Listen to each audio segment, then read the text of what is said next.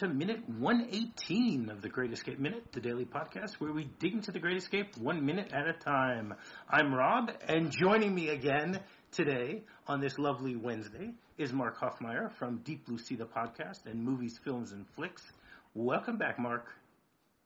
I'm recording this episode from inside of a hole I dug in my backyard. Wait, you haven't stuck your head out of the hole yet? No, haven't done it yet. Not even thinking about it. I'm hanging out with my possum that comes by all the time. We hang out. We're playing some Uno. Wait, do you know how close you are to the trees? Oh, I was like 30 feet short. And I have a 10-foot rope that can get to it. It's been a weird day. Yes, it has. But again, if it's a magic rope, then you're good. No, yeah, it's definitely a magic rope. People can tell the truth. Or maybe you just have like a flute that you can play, and the rope will just grow. Whoa! You know, like in Octopussy, James Bond. That was not. That was one of the things Q was showing him in Q Station in India. That's a pole. Do you remember that? No, I don't even. I do not remember that at all. Oh. I do not. I was thinking mice would be following me. Okay. Anchorman, I think, has some good flute playing. Right? Is it? Sean Burgundy played? I'm not a fan of Anchorman. I saw both of them, I think, once or maybe twice, and that was it. Yeah, not my kind of humor. But you should watch the sequel. I worked on it when they did the big fight in New York. I was in charge of the taxi cabs driving around. Yeah, but you weren't in the fight, were you? No, but the taxi cabs, you can see me briefly in the background walking away. Oh, okay. I'll look for Goon Mark. Yeah, Goon Mark not looking. Exactly. All right. Well, minute 118 starts with Colin continuing his journey on the Trolley Express and goes all the way until we see Danny reaching the mouth of the trapdoor. We continue. Yesterday, we already saw at least two prisoners escape. One with a hat already on his head, and one miraculously getting a hat as he popped out of the hole in the ground. And so now we see that Colin and Henley are on their way. So they put Colin on the trolley, moved him along to the next station for him to get around. Now, I always find it really interesting the way that they signal everyone that they should be moving along. You know, this double tap that they do. Yeah. Because I always wonder what is the distance between each of these stations. You know, is it supposed to be that there's like 50 feet between each station or whatever it is? Are they feeling the vibrations, or are they just listening to the tap-tap? What do you think? I mean, 30 feet, because they dug out 30 feet. You could hear 30 feet, you could hear a tap-tap. Yeah, but how would you know which so. side the tap-tap's coming from? Because, you know, each of these stations has two trolleys, basically, one going in each direction. So if you're tapping on this side, you know, will they know that you're to the right of them or to the left of them? Because these trolleys are moving back and forth each way. Interesting. You know, it reminds me of like Stand By Me, where you know you have Gordy keeps stopping and putting his hand on the train trestle to see when they're crossing the bridge. I remember when I first saw that came out, I kept wondering what is he doing. I didn't realize. Took a few times seeing the movie to understand that he's waiting for the vibrations. Mm-hmm. You know, I kept thinking he was looking to see if it's hot. Because if it's hot, that means that the train went by recently. But obviously, it's the opposite effect that we should be looking for. You know, is something. I like your theory. It probably feeling the vibration, but it's interesting that that's what you thought about. I thought about the movie Cabin in the Woods, where the stoner guy. I haven't seen that yet, so don't spoil it for me.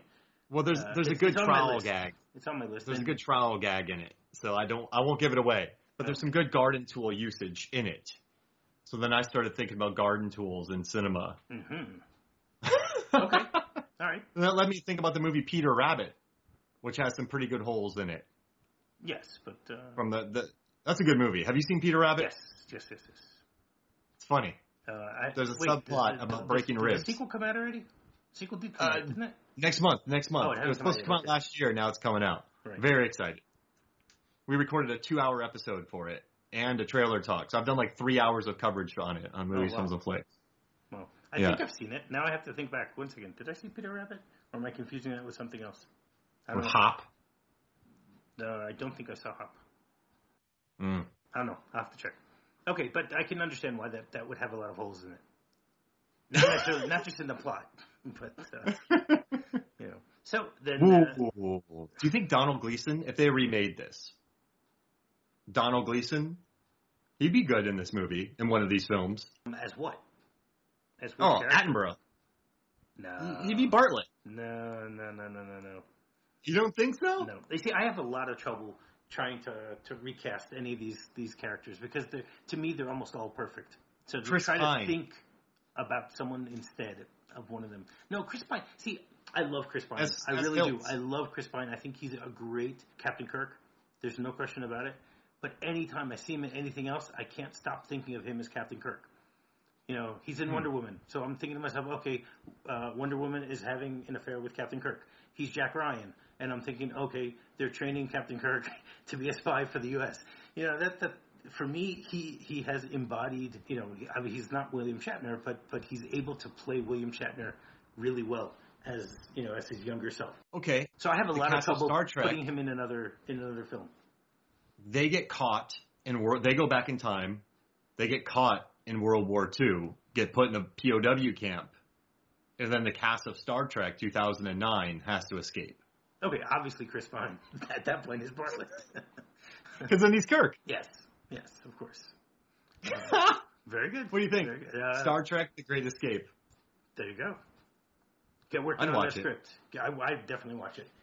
I wrote it. Get working on that script. You wrote it. Great. Yeah. So now you just have to. All the dialogue is the same. All the dialogue's the same. I just changed the names to protect the innocent. It's all the same. All right. Hey, if it works. You got Scotty as Cavendish. Ooh. Yeah, and Ives. No. Ives is a treble. Oh man, imagine having those in your POW camp. They would just overrun you. I don't think they'd have to worry about getting out. Yeah. Do you think Gremlins were responsible for any of these pilots' planes crashing and being captured? Of course. Yeah. Why is that even a question?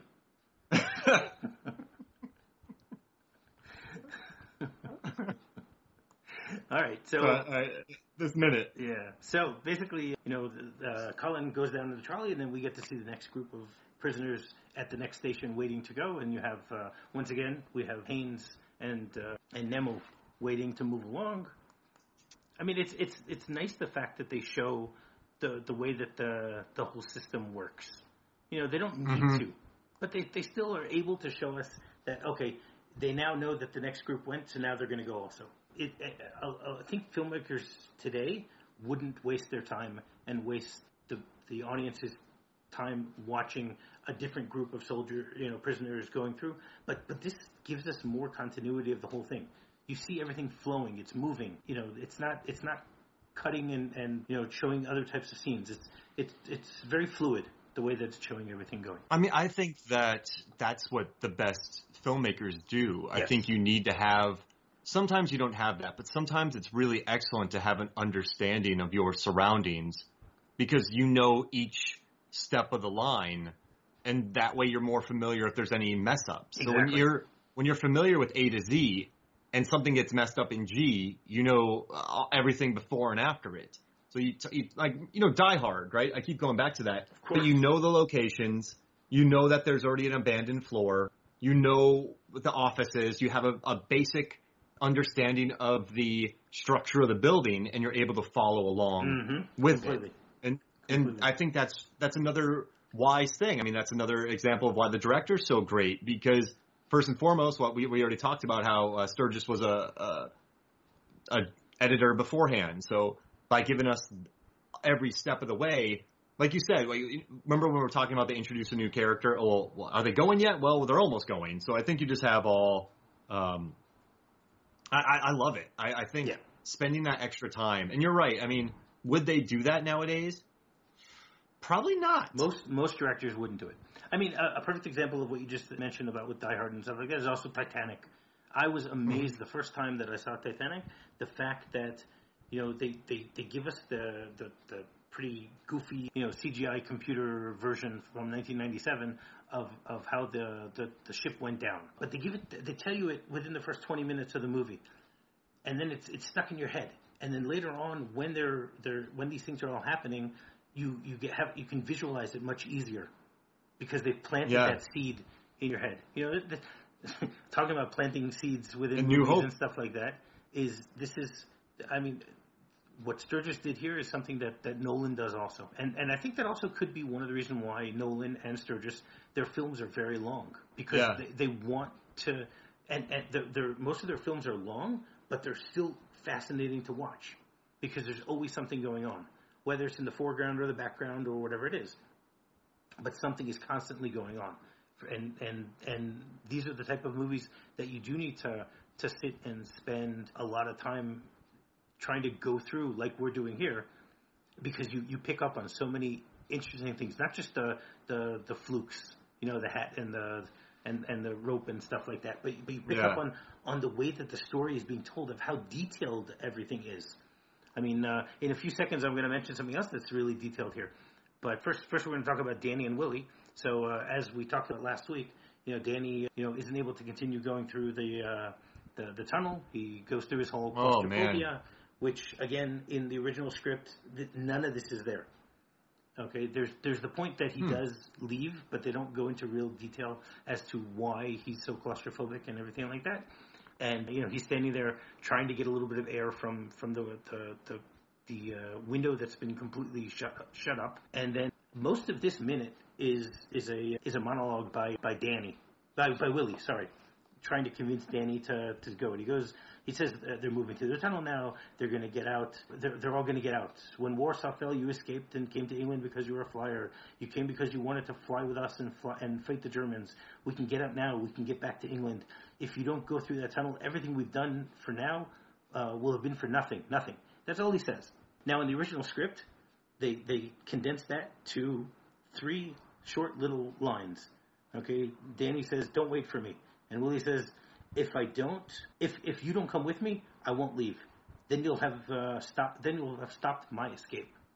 And that's what convinces him in the original script. Now, obviously, this is much better. It's more convincing to have John Layton say this to Charles Bronson. And then they have these great music cues right after he says that to him.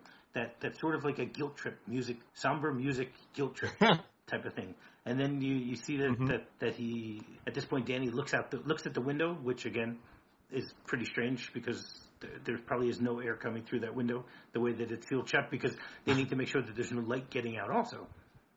Because if there's light getting out, then one of the guards, even if it's not Goon Mark, is going to be able to pay attention to the fact that there's a little bit of light coming out of this barracks.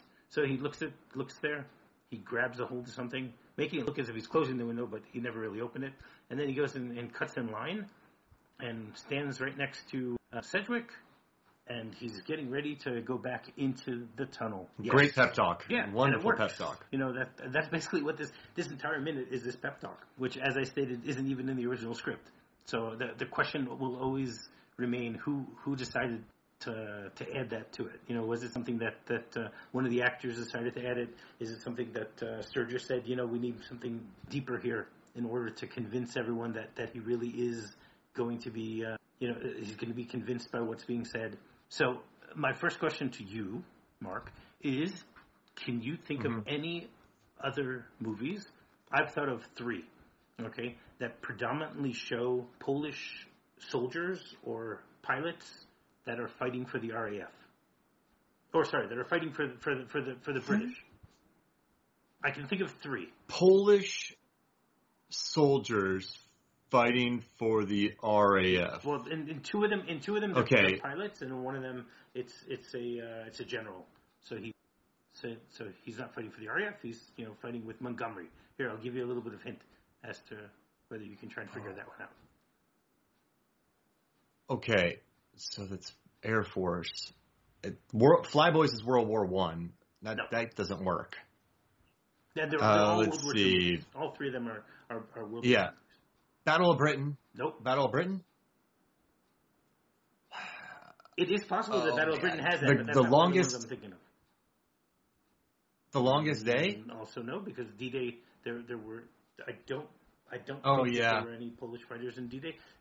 But I could be wrong. Again, those were not the ones I was thinking of, but it is possible. They're both very good choices that you've said, but they're not what I was thinking of.